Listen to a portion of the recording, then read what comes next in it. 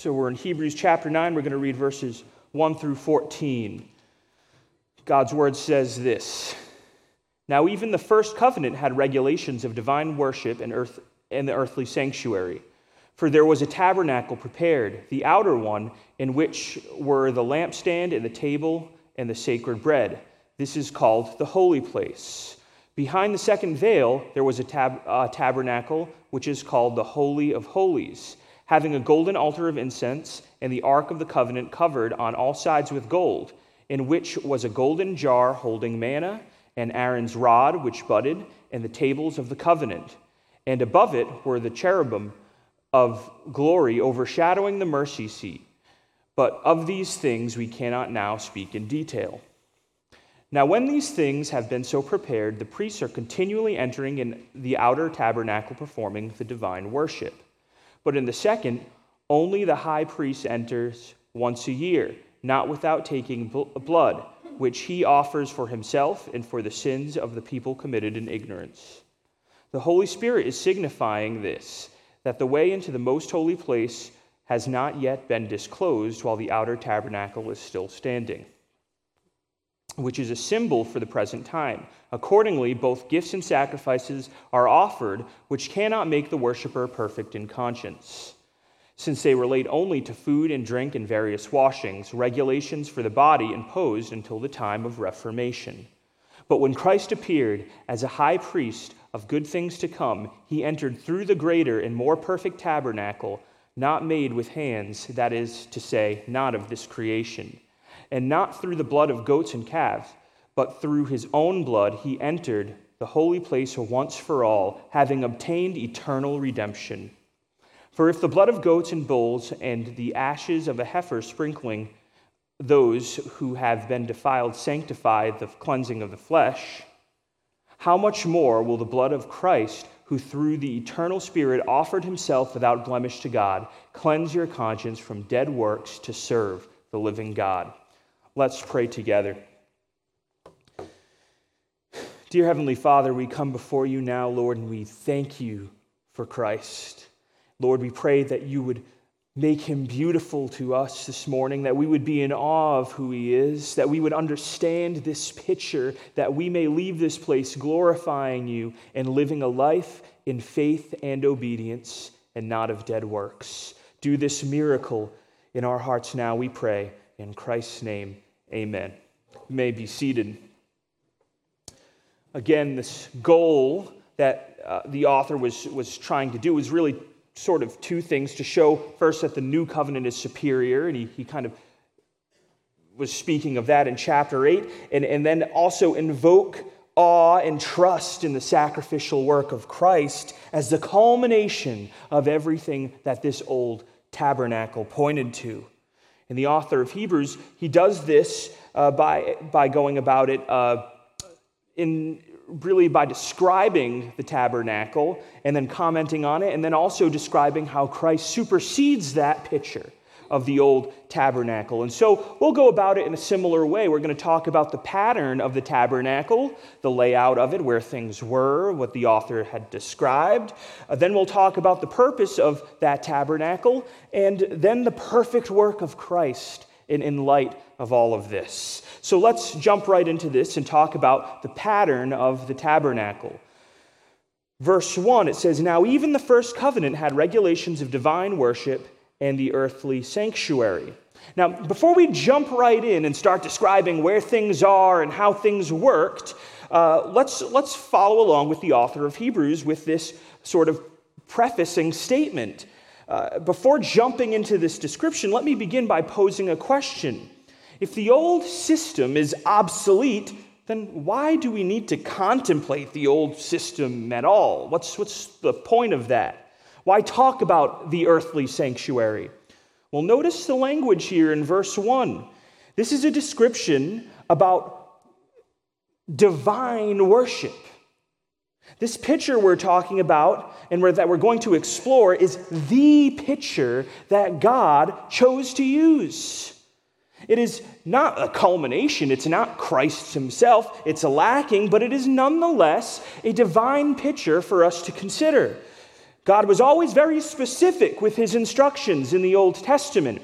I think somewhere around 30 times it says, do this according to that which I had told Moses on the mountain. Right? He's very specific. That's not just God being like picky, like, oh no, I want that over there and this here, and like being like an interior decorator. Right? This is a purposeful picture, a picture of something divine, something worthwhile for us even to consider. Thus, don't write this off as just being something maybe relevant for evangelizing the Jew. Know indeed that God wants us to see this beautiful picture of the tabernacle, which points ultimately to Jesus Christ. So the author of Hebrews, he's doing things very interestingly. He's never once said that the old covenant was not from God. That's not ever his intention. The author affirms that indeed these things were legitimate and came from God.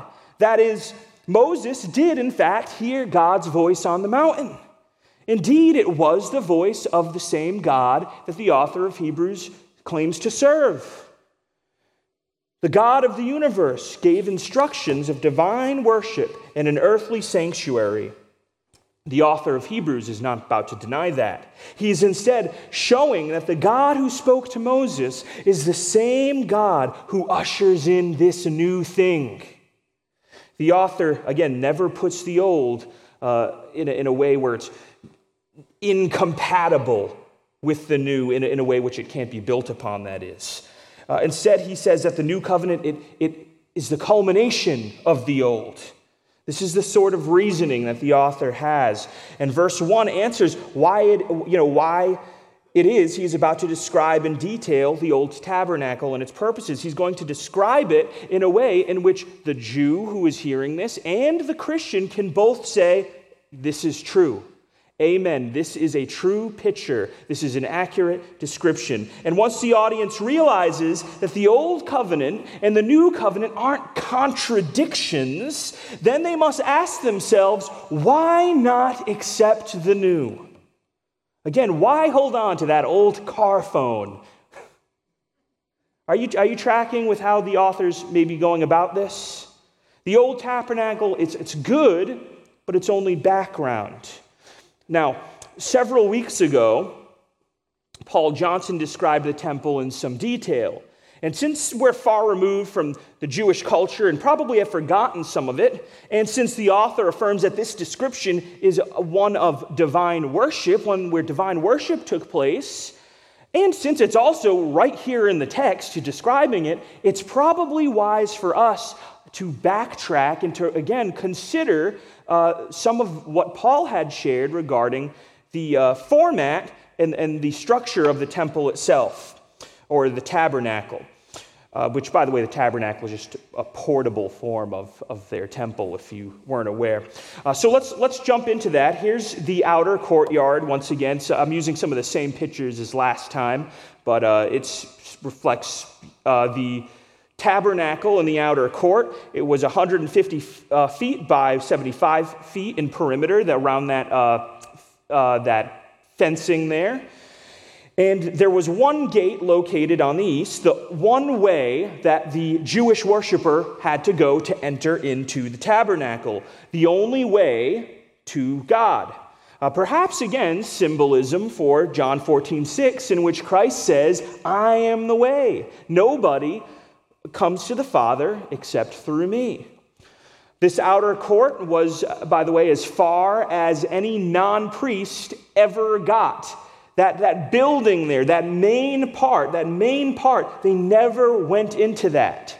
If you were a common Jew, if you weren't a priest, you only worshiped out here in this outer court. That was as close as you could get. And moreover, there's two pieces of furniture here, and both of these pieces of furniture serve as a grim reminder of how wicked they are and how holy and unapproachable God is. This is what their relationship with God looked like. First, you see that brazen altar. That is the piece of furniture located closest to the entrance.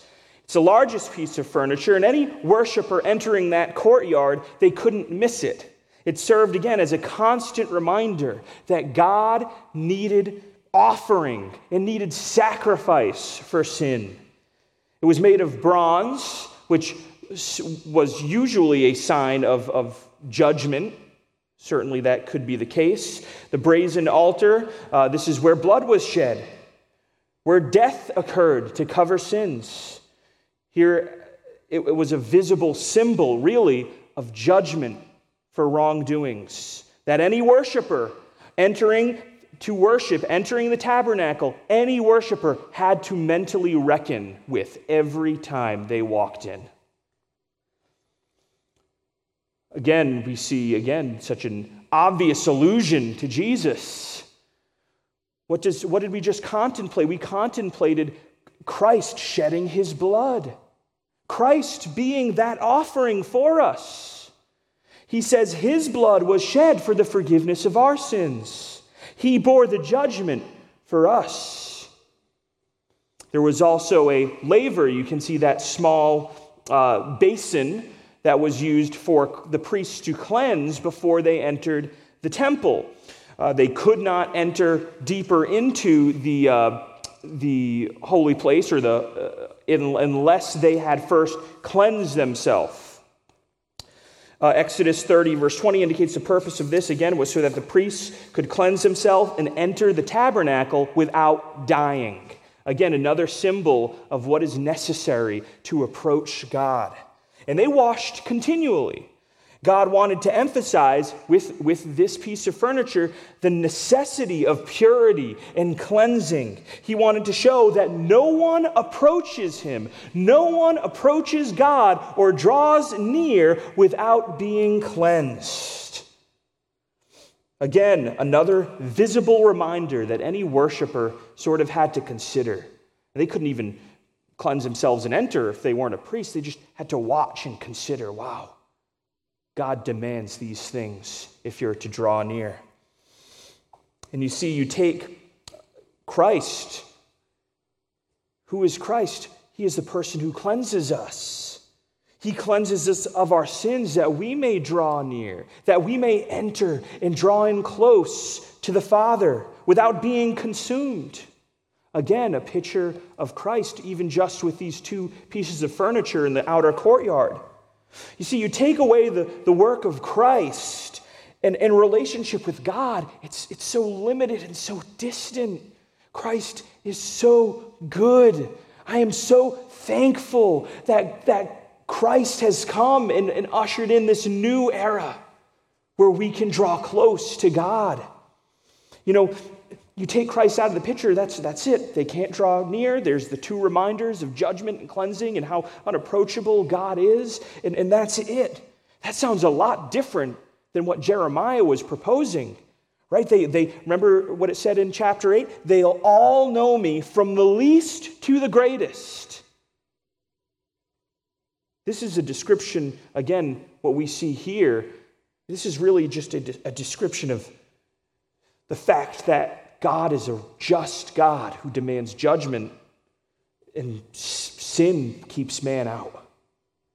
And by inviting the Jewish audience, again, to maybe ponder some of this stuff in the tabernacle, I'm sure they can't help but think of the distance and limitations involved. As you traveled onward, you enter from this courtyard and you enter into the holy place. And the author describes that in verse 2. For there was a tabernacle prepared, the outer one, in which were the lampstand and the table of sacred bread. This was called the holy place. And here's, again, the picture of that, and it's circled in red there. That's actually the entirety of the temple, the holy place and the Holy of Holies. But we're talking just about that first room there, the holy place with the lampstand. And the actual tabernacle, the entirety of it is 45 feet long, 15 feet wide, 15 feet high. And the holy place took up most of that space. The holy place had these three items of furniture in it. It had the lampstand, the showbread, and the altar of incense.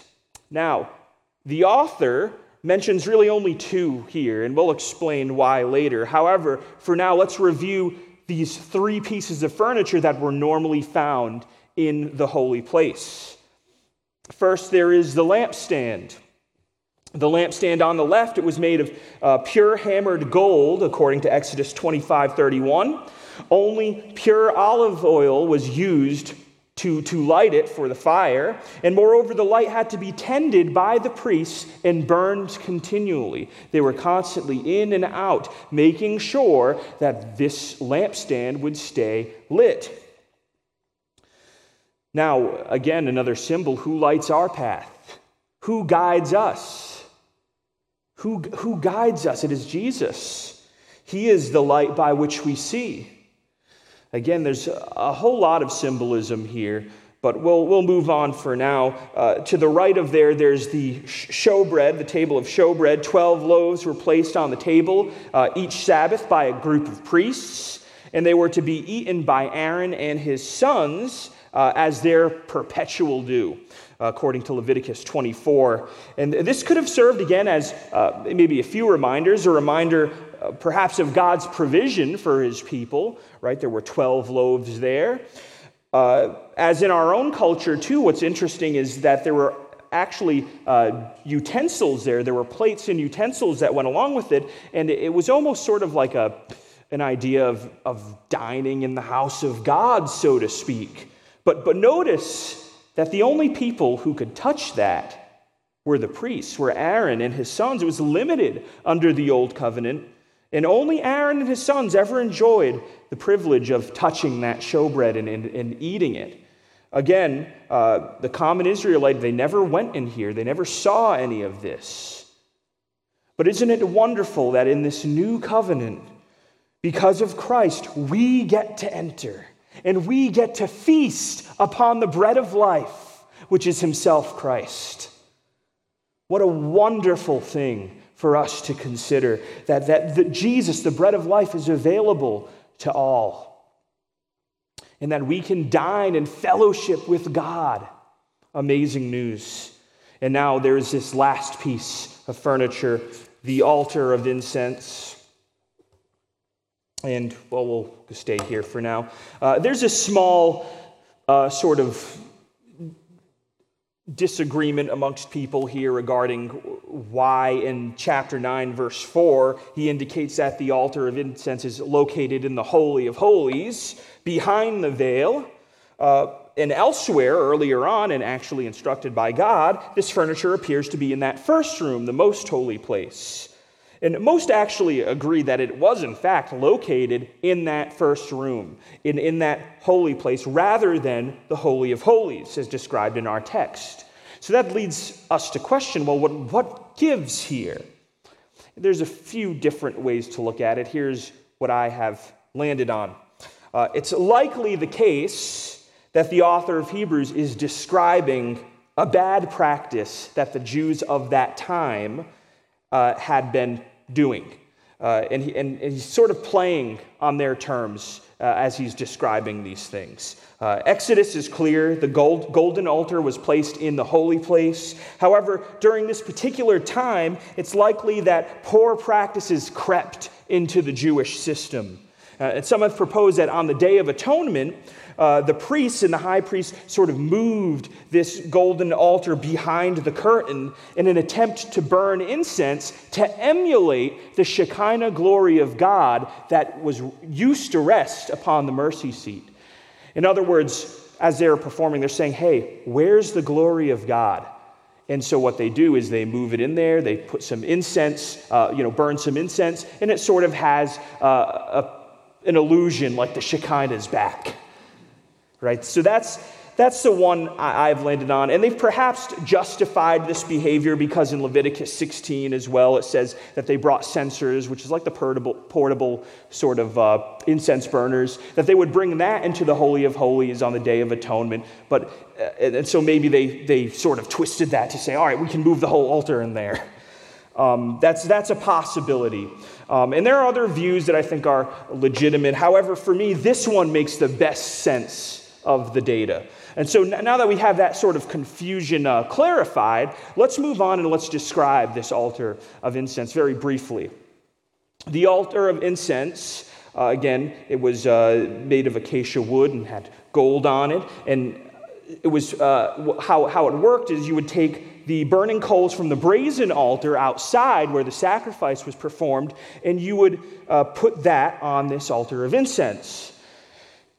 And again, think about maybe some of what incense represented. And we know from Psalm 141, verse 2, Revelation 5:8, and Luke chapter 1, that incense often was associated with prayers or prayers offered up to God. And this makes sense in light of Hebrews chapter 7, verse 25. It indicates that Jesus is continually interceding for us. He is before the Father making our case. Christ is able to forever make our case on the basis of his own sacrifice. Remember, they got the coals from the brazen altar as well. So some interesting, again, symbolism here. Let's continue to move forward. Let's go past that curtain. This is the grand finale of the temple. This is the place where God and man would meet. Here's what the author says. He says, behind the second veil was the tabernacle, which is called the Holy of Holies, having the Ark of the Covenant covered on all sides with gold. So here's the finale. Here is the Holy of Holies. It is that area behind the curtain, behind that veil. And it was this smaller room.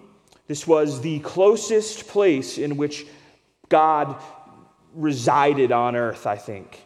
And I think this is what they believe. This was the meeting place. No one went there, but one person once a year.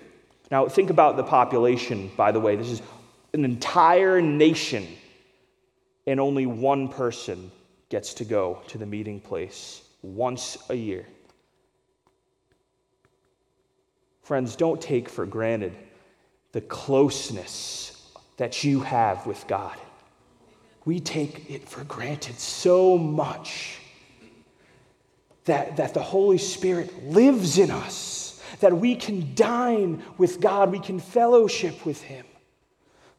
It's really good news. It's really good news. And again, the common Jew, they never got here. They couldn't even dream of it. Only the high priest once a year could pass through that second veil. And again, in light of clearing up the confusion with the altar of incense and all that, there was really one main thing in this place, in this Holy of Holies, and that's the Ark of the Covenant. You can see it there. Here's another picture of it. And the Ark was a box that held items. And it had 4 rings of gold with 2 rings on each side. And the rings were designed originally for transport. Remember, this was the portable temple, the tent that would move. And so they had to move this stuff around. And what they would do is they would actually have to shove poles into those gold rings and carry it. Because if they touched it, they would die. We actually see a case of that in 2 Samuel chapter 6. They're transporting it, and it's about to fall over. They're transporting it, I think, on ox. I can't recall. But and it's about to fall over. Someone goes to touch it, and they die. The Lord strikes them dead. Very holy thing. A thing that no one could just go up to and touch. And verse 4 indicates that there were 3 items inside of this ark. We have the Ark of the Covenant, in which was the golden jar holding manna, and Aaron's rod, which budded, and the tables of the covenant. Now, I think each of these were a testimony of the evidence of the Lord's interactions and covenantal relationship with Israel. So let's just briefly talk about them. Here are, again, the 3 items. First, the miraculous manna. Remember, God provided for his people in the wilderness. He provided manna, a reminder that God is taking care of his people. He is keeping covenant. Though they are not faithful, he is and remains faithful, even in the wilderness. The second was the budding rod of Aaron, serves as evidence again of God's interaction, since through it God indicated that Aaron and the tribe of Levi were the chosen priests. And so God caused this rod to bud, putting an end to the murmuring amongst the people in Numbers chapter 17.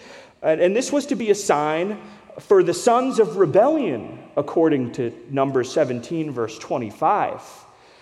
Again, we see that these items are indicating sort of something. They're indicating that God is faithful, and in part, really, that man has some problems. But we do see that God is indeed faithful with all of these items. And lastly, the tablets of the law themselves. Do I have the picture? I do.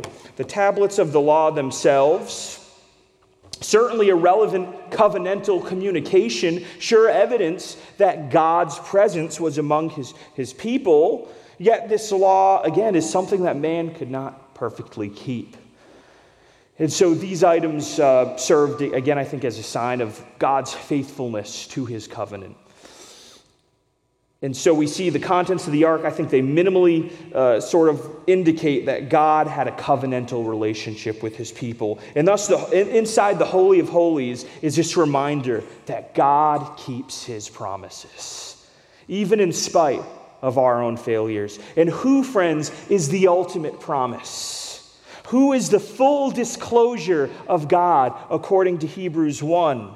How does God communicate now, according to Hebrews chapter 1? Who is the promised priest forever, according to the order of Melchizedek? Who is the person who is the person who ushers in the better covenant? It's Jesus Christ, the ultimate evidence of something better. And then on top of the ark was the mercy seat. And above it were the cherubim of glory overshadowing the mercy seat. This mercy seat is where God, again, would fellowship with his people. This is where the Shekinah glory of God shone, right in between the wings of those two cherubim. Exodus 25:22 again indicates this was like a meeting place for God and man. Such a glorious mediation, such an interaction between God and man, I think, is best captured by the God-man himself, Jesus Christ. Through him alone do we have access to the Father. Now, moving on, verse 5 ends, it says, "But of these things we cannot speak in detail." And this, I think, is because they were a Jewish audience. They understood a lot of how these items were placed and how they functioned. They were already intimately familiar with the system, but I encourage you to look into this system more. Remember, this is a description of divine worship that God used as a picture. Very interesting things to look into. Particularly, I encourage you to look into the Day of Atonement, the day where the high priest could enter the Holy of Holies. Highly symbolic, a great picture of what Christ has done. I mean, I was in awe when I was looking into some of this stuff. The priests, again, they started in glorious robes, and then they stripped them off and put on a robe of white. And it reminds me of Christ, who himself became man, right? Yet remained perfectly pure and died for our sins.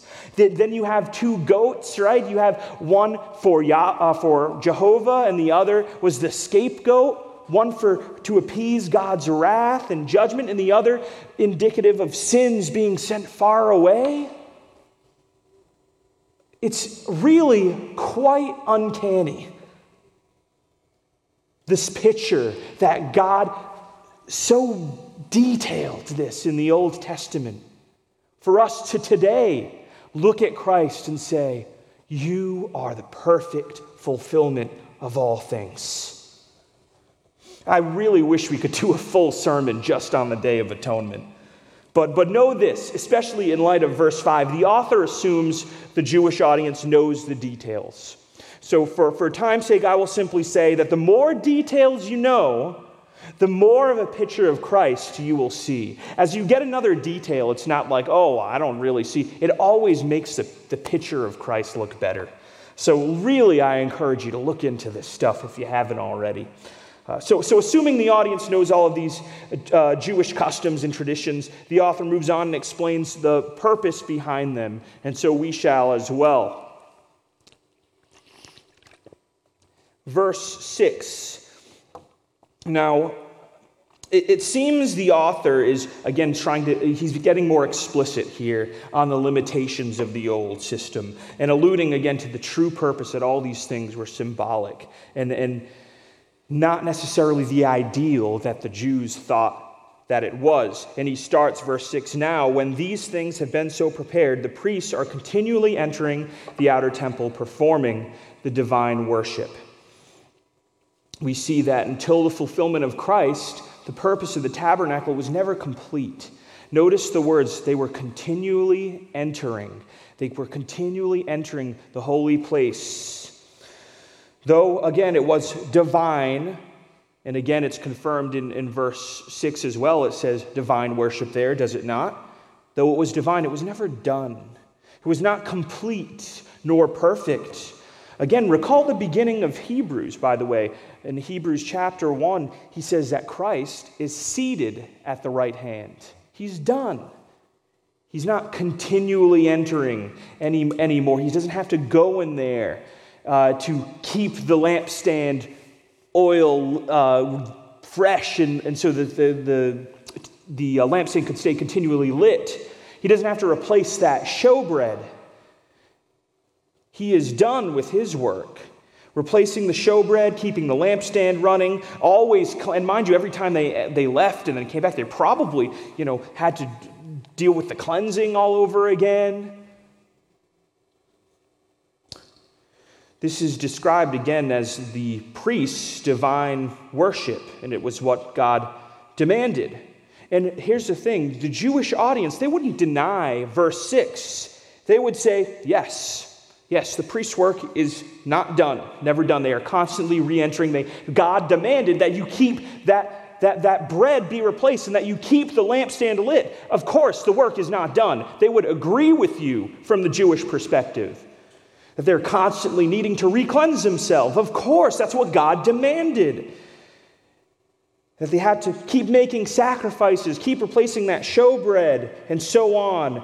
And this is what the Old Covenant prescribed them to do. And a Jew will not deny that. But it is ironic that what God told them to do involves, as John MacArthur puts it, built-in lessons about impermanence. The author is then, he's then explicit about limitations in the Holy of Holies. He moves further in and talks about the Holy of Holies in verse 7. We already saw that, verse 7. But into the second, that is the Holy of Holies, only the high priest enters once a year, not without taking blood, which he offers for himself and for the sins of the people committed in ignorance. Again, no one was allowed in except once a year on the Day of Atonement.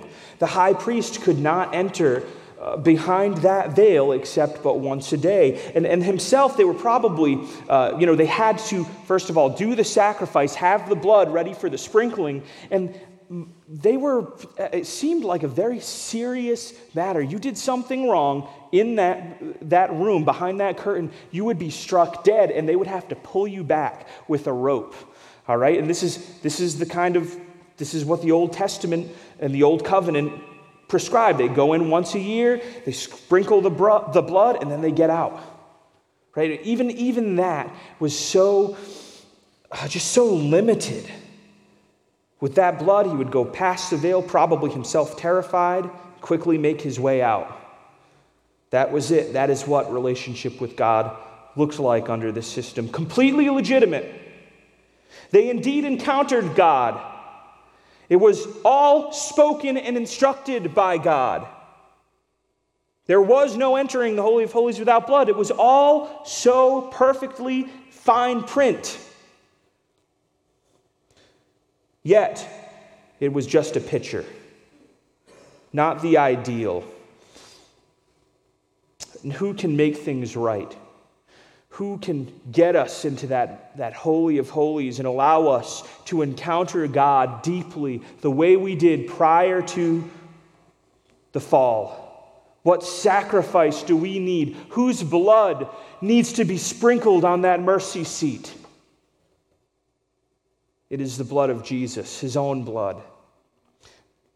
And this is where the author is taking the Jewish audience. The author wants to show that Jesus made his way through the holy place, performed what needed to be performed, entered the Holy of Holies with his own blood. The author continues, verse 8, the Holy Spirit is signifying this, that the way into the Holy of Holies has not yet been disclosed, while the outer tabernacle is still standing. This is to say that you had to go through the holy place to get into the Holy of Holies, and without, doing the priestly duties, performing the priestly duties, you could not get in. Here's again the point. All of these duties that needed to be done, they were done by Christ. All of this is but a figure for a time then present. The point is this: the way into the holiest of all was restricted. It came with restrictions. There was not full access to God. And even if you were a high priest, again, extraordinarily limited, once a year, probably terrified. And this is not at all what God intended for a relationship with man to be like permanently. He intended it for a time, but now there is something new. He wants to walk with us again in the garden. Because of sin, though, there is a limited access.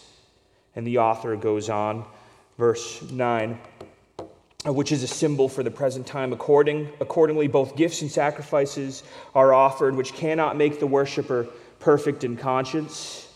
He shows again that these things were merely symbolic, alluding to the fact that they didn't offer what the new covenant offered, the thing he described in chapter 8. These offerings, these priestly duties, the earthly tabernacle, it didn't change people from the inside out. Notice that their conscience was still imperfect under this system. Yeah, they had some kind of exterior cleansing where they could maybe have the wrath of God appeased so God wouldn't strike them dead, and that's very gracious of God, but their conscience, the inside of them, there's still a problem that needs to be solved. This is not the ideal. This is not the new covenant of Jeremiah where the law is written on their heart and they're transformed new creatures, as it says in 1 Corinthians. Again, instead, this was a temporary appeasement of God's wrath, unable to set things right, unable to make things perfect. In other words, deep within us, we know the goat isn't making things right. And I think we all know this.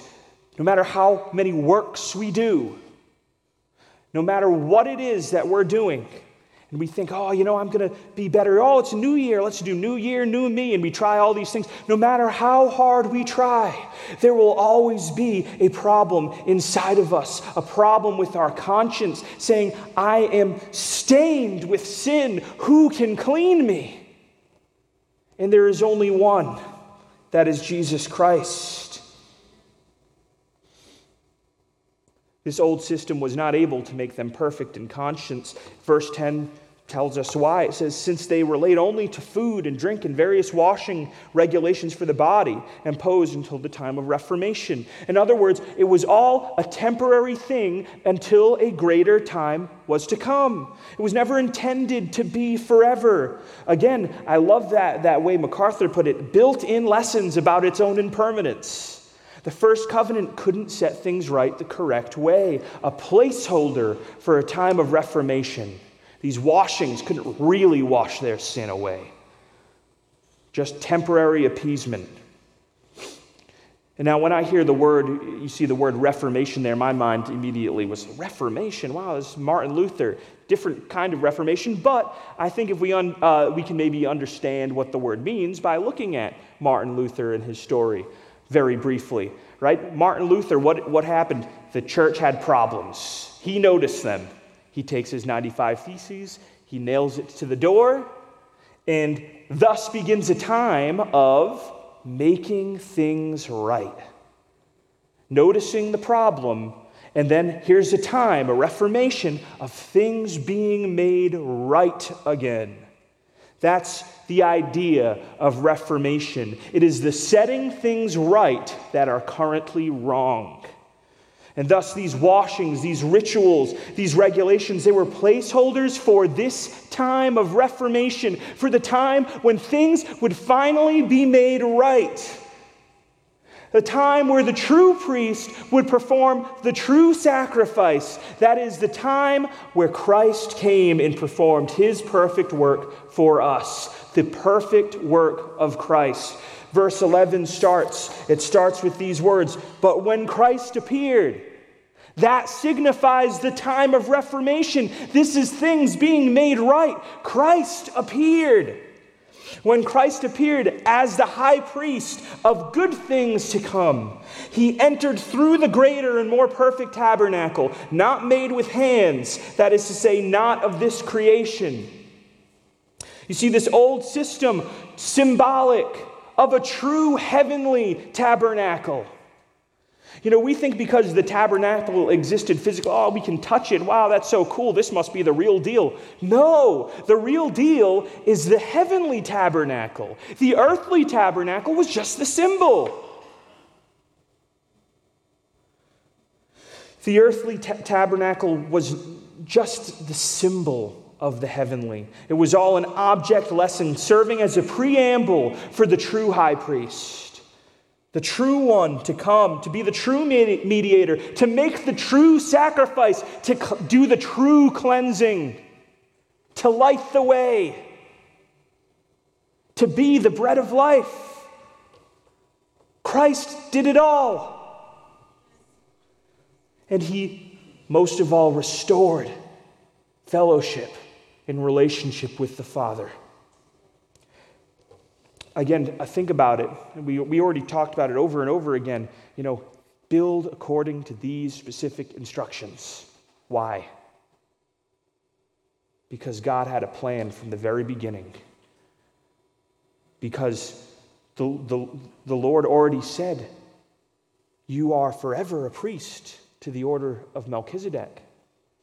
It's all been planned already, this true heavenly work. God wasn't just arbitrary with this picture. No, this pattern served a purpose. However, it wasn't the purpose that the Jews necessarily thought. They thought the purpose was, oh, this is the ultimate way to get close to God. Whereas the true purpose is to picture Christ's work and for us to be in Christ to get close to God. He traveled into the holy place, did all that needed to be done. He traveled into the Holy of Holies, performing with perfection and completion and finality every single thing that needed to be done with permanence. Verse 12. And not through the blood of goats and calves, but through his own blood he entered the holy place once for all, having obtained eternal redemption. The blood of goats, again, could not take away sin. I think we'll see that next chapter as well. It left the conscience unclean, we saw in verse 9. But Christ himself, perfect. Oh, just think about that. Your conscience can be cleansed because something worthwhile, something so grand, paid the price. Wasn't just like, oh, here's a little goat. Of course, it's not going to cleanse my conscience. But when the Son of God himself dies in my place, oh, my conscience is free. There is a newness. I am changed from the inside out as I consider such things. Oh, I pray that this isn't just boring. I pray we get this. This is good stuff. Christ himself was the sacrifice, but through his own blood, his blood permanently takes away sin. He is the priest, but he himself is also the sacrifice. The entire system, the whole tabernacle, a picture of the glorious gospel work of Jesus Christ. He was the priest, again, who took off his glorious robes, clothed himself in pure white. He was the one who sent our sin far away from us and became the object of the Father's judgment on our behalf. He has done the true work. In this old system, if it was marked by impermanence, this new one is marked by permanence. Look at the last two words there: eternal redemption. Once you're bought, it is eternal. It lasts forever. The work is done. The work is done. There's eternal salvation and redemption offered to you. And the author makes this final point. If the old system, that you want to go back to is so good, how much better is Jesus Christ? It starts in verse 13, for if the blood of goats and bulls and ashes of heifer sprinkling those who have been defiled sanctify for cleansing of the flesh. So he starts off saying, indeed, the old system, was good. It could do this sort of external cleansing that helped keep God appeased for a time. It had to be done continually, though, mind you. But it still did something, And I recall from verse 9, though it couldn't make the conscience clear. And so he's recognizing, if this did some kind of good, if this helped you at all get close to God or understand God, if this helped you at all, how much more will the blood of Christ, who through the eternal Spirit offered himself without blemish to God, cleanse your conscience from dead works to serve the living God.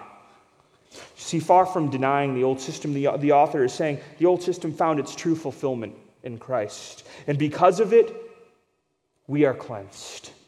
Christ became that sacrifice. He performed that work for you. And even your conscience is cleansed from dead works. Notice that in verse 9 he talks about the conscience. Now in verse 14 he says, your conscience is cleansed from dead works. You are entirely different. You are internally new, a new creature ready for a full and vibrant relationship with God. And look at this, no more dead works, says the text. The Father is finally pleased with the sacrifice that Christ had made. There are no more Old Testament, Old Covenant sacrifices necessary. Christianity, again, it's the only religion where the verdict is out that God is pleased with you through Christ. Isn't that what relationship should be? Not performance-based, but one where you can just connect because he's already pleased. Christ made that possible for us. Full relationship restored. No more dead works. The Father is pleased with you and I because of Christ. Christ can do that work that satisfies. And look at the very end. What does relationship with God look like after Christ's fulfillment? It looks like service. Not one of dead works, but of joyous service. One in which the law is on our minds and our hearts as promised in Jeremiah, a new covenant. We can now serve the living God. And isn't that an interesting byproduct of all this? When you're redeemed by God, you belong to God. And for some, that doesn't sound so great. However, let me tell you, a true restored relationship with God isn't God being your genie. It's God being your Lord. It's him being the being who you serve out of joy, not a service where, oh no, he's displeased, but one where you can joyously serve him. And by the way, I think joyous service to the Lord is one of the best ways we can evangelize to people. That marks us as different. When you see, people serve, I'm, just trying to get by. That's not the kind of Christian life that's offered us. We have one where we're free from dead works, but we still serve the Lord. Oh, it's such an interesting thing to watch. I bet you could get a few people interested in coming through these doors if we serve that way. We serve the living God, relationship restored in light of Christ's work. You can gladly serve him because through Christ he's already satisfied. Pressure's off. We know him and we serve him out of love and thanksgiving, knowing he is already pleased. You see, this old system, they serve to please God through dead works. In the new, God is already pleased, and so we have freedom in our service. And do you want this morning? This is the sort of access. This is the sort of robust relationship that is available to everyone in this room this morning. Not to just me as some kind of priestly figure up here, but it's available to everyone. That is good news. There is no more limit to our relationship, but one of joy with God actually dwelling in you. And it's all made possible through the work of Jesus Christ. All you have to do is accept it. Let's pray. Dear Lord, we thank you for this word. We thank you for this beautiful picture of Christ, Lord, that you saw fit to inspire and to have people write down for us to look at.